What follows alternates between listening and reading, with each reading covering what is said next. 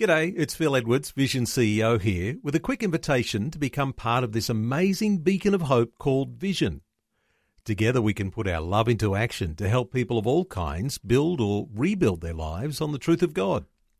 Please consider the part you can play during our upcoming Visionathon appeal, remembering that it's your support that makes Vision possible, including this podcast.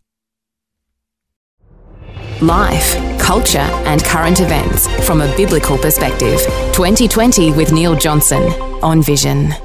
As I said, last Friday was International Non-Binary Day, so today looking for some insights around what appears to be a growing confusion about sexuality and gender, and as Christians, we have a very strong alternative to the woke agenda when we understand the profound biblical truth of God creating male and female. Well, James MacPherson is an independent journalist, political commentator. He's host of the Sky News program, The Late Debate. He's back with us. James, a special welcome back to 2020. Good morning, Neil. Thanks for having me. Hey, James, parents and young people, they are grappling with this whole issue more and more. It's just about in the news daily. What are your thoughts on the fact that things are rising? The heat is getting hotter in this particular issue. Every time you think the world can't get any stranger, Neil, it goes and gets stranger again. So last Friday was International Non-Binary Day, or as I like to call it, Look at Me Day. For uninitiated listeners, a non-binary person is defined as someone who does not identify as a man or a woman. They might feel like a mix of genders, or they might feel like they have no gender at all. So a non-binary person effectively is just a binary person who's failed biology. But these days, we've put a huge emphasis on the way that people feel. In fact, we've made feelings the only reality that exists. So people are now demanding that everybody else affirm their feelings. And so we have nonsense like this International Non-Binary Day. However, as much as we make fun of it and call it nonsense, serious people are taking it seriously. Amnesty International made a big deal of Non-Binary Day. The United Nations made a big deal of Non-Binary Day. The Australian Army has recently made a big deal of non-binary issues. And then you've got serious media outlets like CNN and the New York Times. So as much as we laugh and joke about it, it's become mainstream now, which is quite incredible. You can't really do away with the terminology binary, can you? Because while we used to talk about male and female, and I might just say we still do on this radio program, now you've got binary and non-binary. Is that a new binary, do you think? Well, exactly. I mean, you're either male or you're female. You can't be a mix of both, and you can't be neither. So non-binary is a category signifying a non-category. And the irony is that people who label themselves as non-binary have to do that by categorizing everyone into binary or non-binary. And so they create a binary system that makes them binary all over again. So it's not even logical, let alone biological. And, you know, when we think of people who are heterosexual and therefore they're on one side of the equation, it does appear to be that even non-binary now adopts people who are heterosexual because there's some sort of a fad. How do you see the way non-binary, ordinary, what you might say, you know, heteronormative people, either male or female, they're actually being caught up in this as well? Well, to understand this phenomenon, Neil, you've got to understand the only currency that exists in modern popular culture, and that's victimhood. So it doesn't matter how much money you have, the only currency that has any weight is victimhood. That's why you've got people like Prince Harry and Meghan Markle claiming that they're victims of racism and they've been hard done by. I mean, they are multi-millionaires. They live a life that the rest of us could only dream of, but they're smart enough to realise none of that has any value. You've got to somehow claim that you are a victim or you've been oppressed. So how does a heterosexual person claim that they're oppressed? Well, you've got to get in on the rainbow community and be part of that. But I don't want to be a lesbian. I don't want to be gay. So what am I going to do? Well, I'm going to declare myself non-binary And that's how heterosexual people are colonising the pride community in order to somehow claim some victimhood. And so that's really the essence of what's going on here, especially as a social contagion amongst young people. If you come out as non-binary, then all of a sudden everybody has to respect your new pronouns. They can't call you he, him, or she, her. They've got to call you they, them. So it's a way of garnering attention. It's a way of having people fuss over you. And, in some ways, who can blame young people for doing it? Young people want attention. They want to stand out from the crowd. And this is a perfect way of doing it. Not only that, you'll have adults fussing over you, particularly in public schools, walking on eggshells around you so as not to offend you and so as to affirm your new identity. And some will even call you courageous and brave for coming out as your true self. So that's the appeal behind all of this. As a Christian, James, there is something in us that wants to affirm people as to what they want to be. We want to see people rise to their aspiration, and it gets complicated when you start not affirming and you start being a critic. But as a Christian, when you're dealing with these sorts of things, how do you think the best way to approach this is? Because, I know that you're saying the whole thing is a scam, and somehow or other you've got to navigate the way you actually treat people who are going through this time of confusion. Look, I think your point is very well made, and people need to remember Jesus said, love your enemies. He didn't say love your enemies' ridiculous ideas. And so you can affirm a person without affirming their insanity. You don't affirm a person by empowering them in delusion. You don't love your neighbour by empowering them to continue on in a fantasy that ultimately is harmful. So, yes, you love your neighbour, but that doesn't mean you endorse, accept, or affirm every crazy idea they have. So we can love non-binary people, not that non-binary people exist, but you know what I mean. We can love a person who says they identify as non-binary without playing along with the fantasy that someone can be something other than male or female. In fact, if we really love people, we refuse to play along with that because it's not healthy, it's not right, and ultimately it's not for their betterment.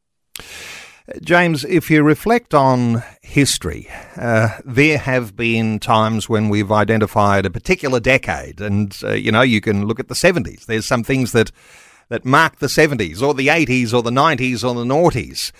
Do you think that there might be something in this that might make the whole non-binary issue a fad of the 2020s? Any thoughts here?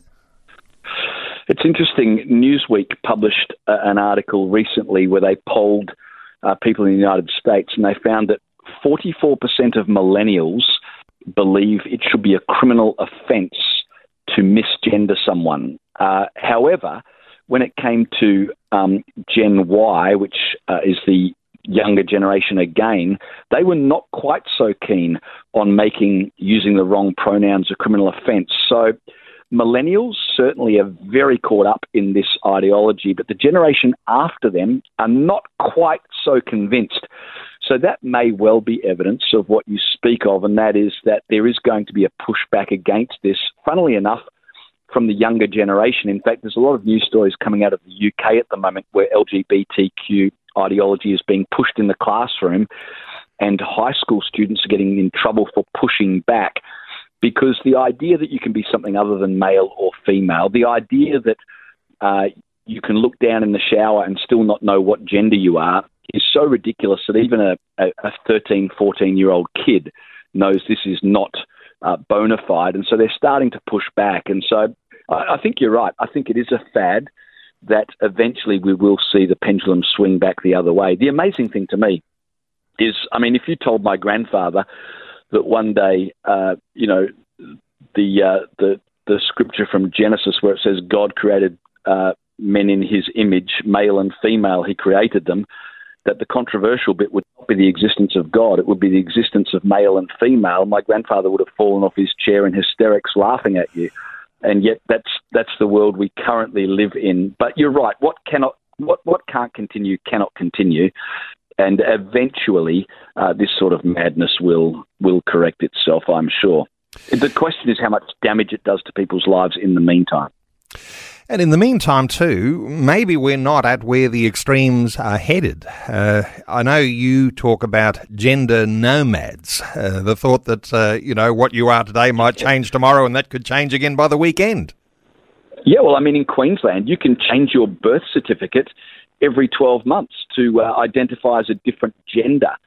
So when I talk about gender nomads, it's a cute line, but it's actually quite accurate. We've now made it legally possible to, do a gender safari if that's your want. You literally, in Queensland, you can be male this year, you can be female next year, and you can be neither female nor female the year after that, and the government will recognise it. That's the point at which we've got to, which of course makes birth certificates completely worthless. They should call them feeling certificates because they have zero to do with biology and zero to do with actually being able to identify people. I'm going to ask you where you think government ought to be in being a stickler for what is true, but right now there's some things that are happening off the scale. Even people using the non-binary way of presenting themselves to reignite a career if you're a pop star or a movie star. And any thoughts here around, people actually utilising this for their own personal gain and at the same time, in some sense, corrupting a generation?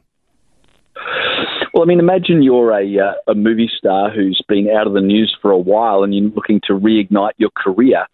To come out as non-binary costs you nothing. You don't have to take puberty blockers. You don't have to get surgery.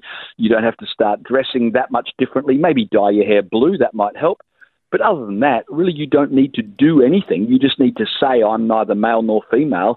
You'll make the front pages of every major tabloid, and no one will be game to criticise you because that would be non-affirming and that would be rude.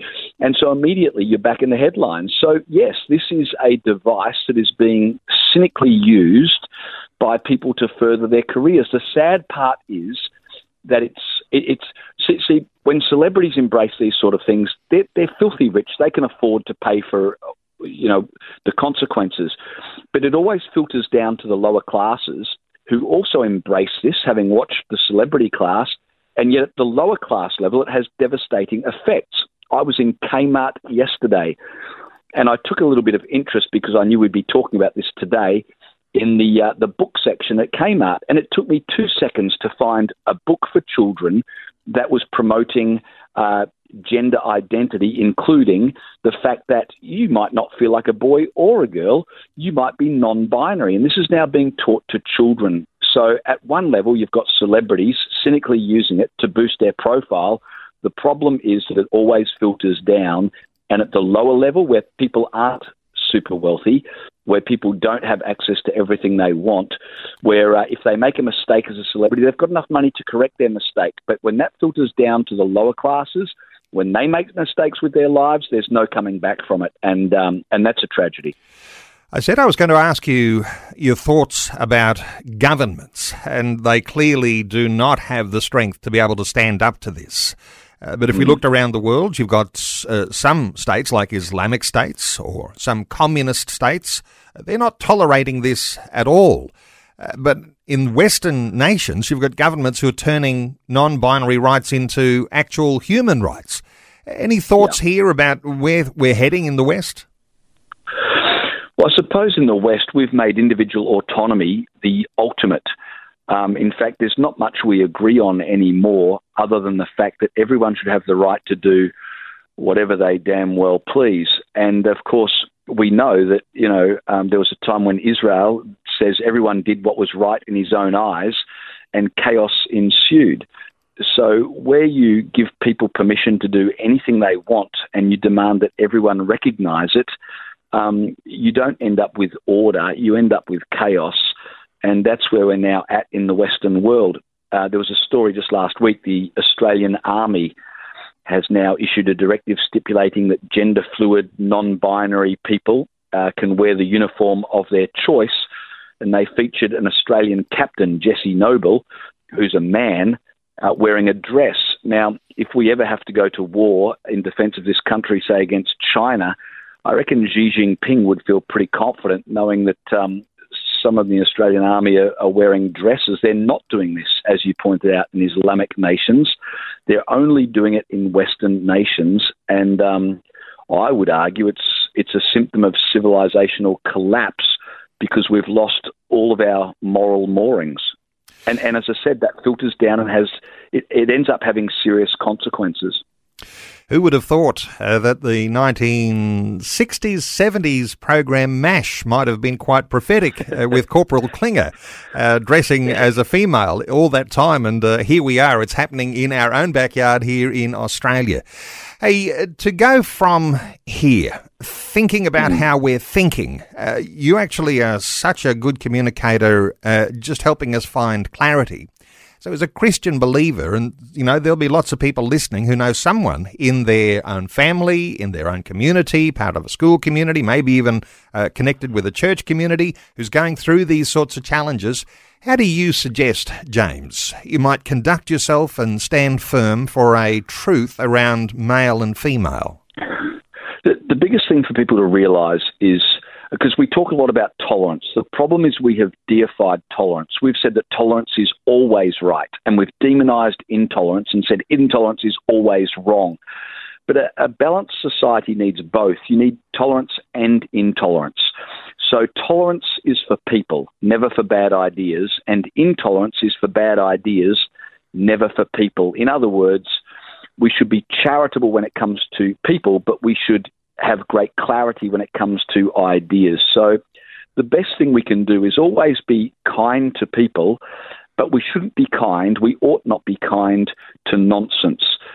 So we've got to be able to love people and affirm them as an individual made in the image of God and therefore valuable and worthwhile, whilst not affirming the crazy ideas that many people subscribe to. Now, that may well mean in this environment that people accuse you of rejecting them and erasing them, and I can't help someone's reaction, but what I must do is continue to speak the truth in love.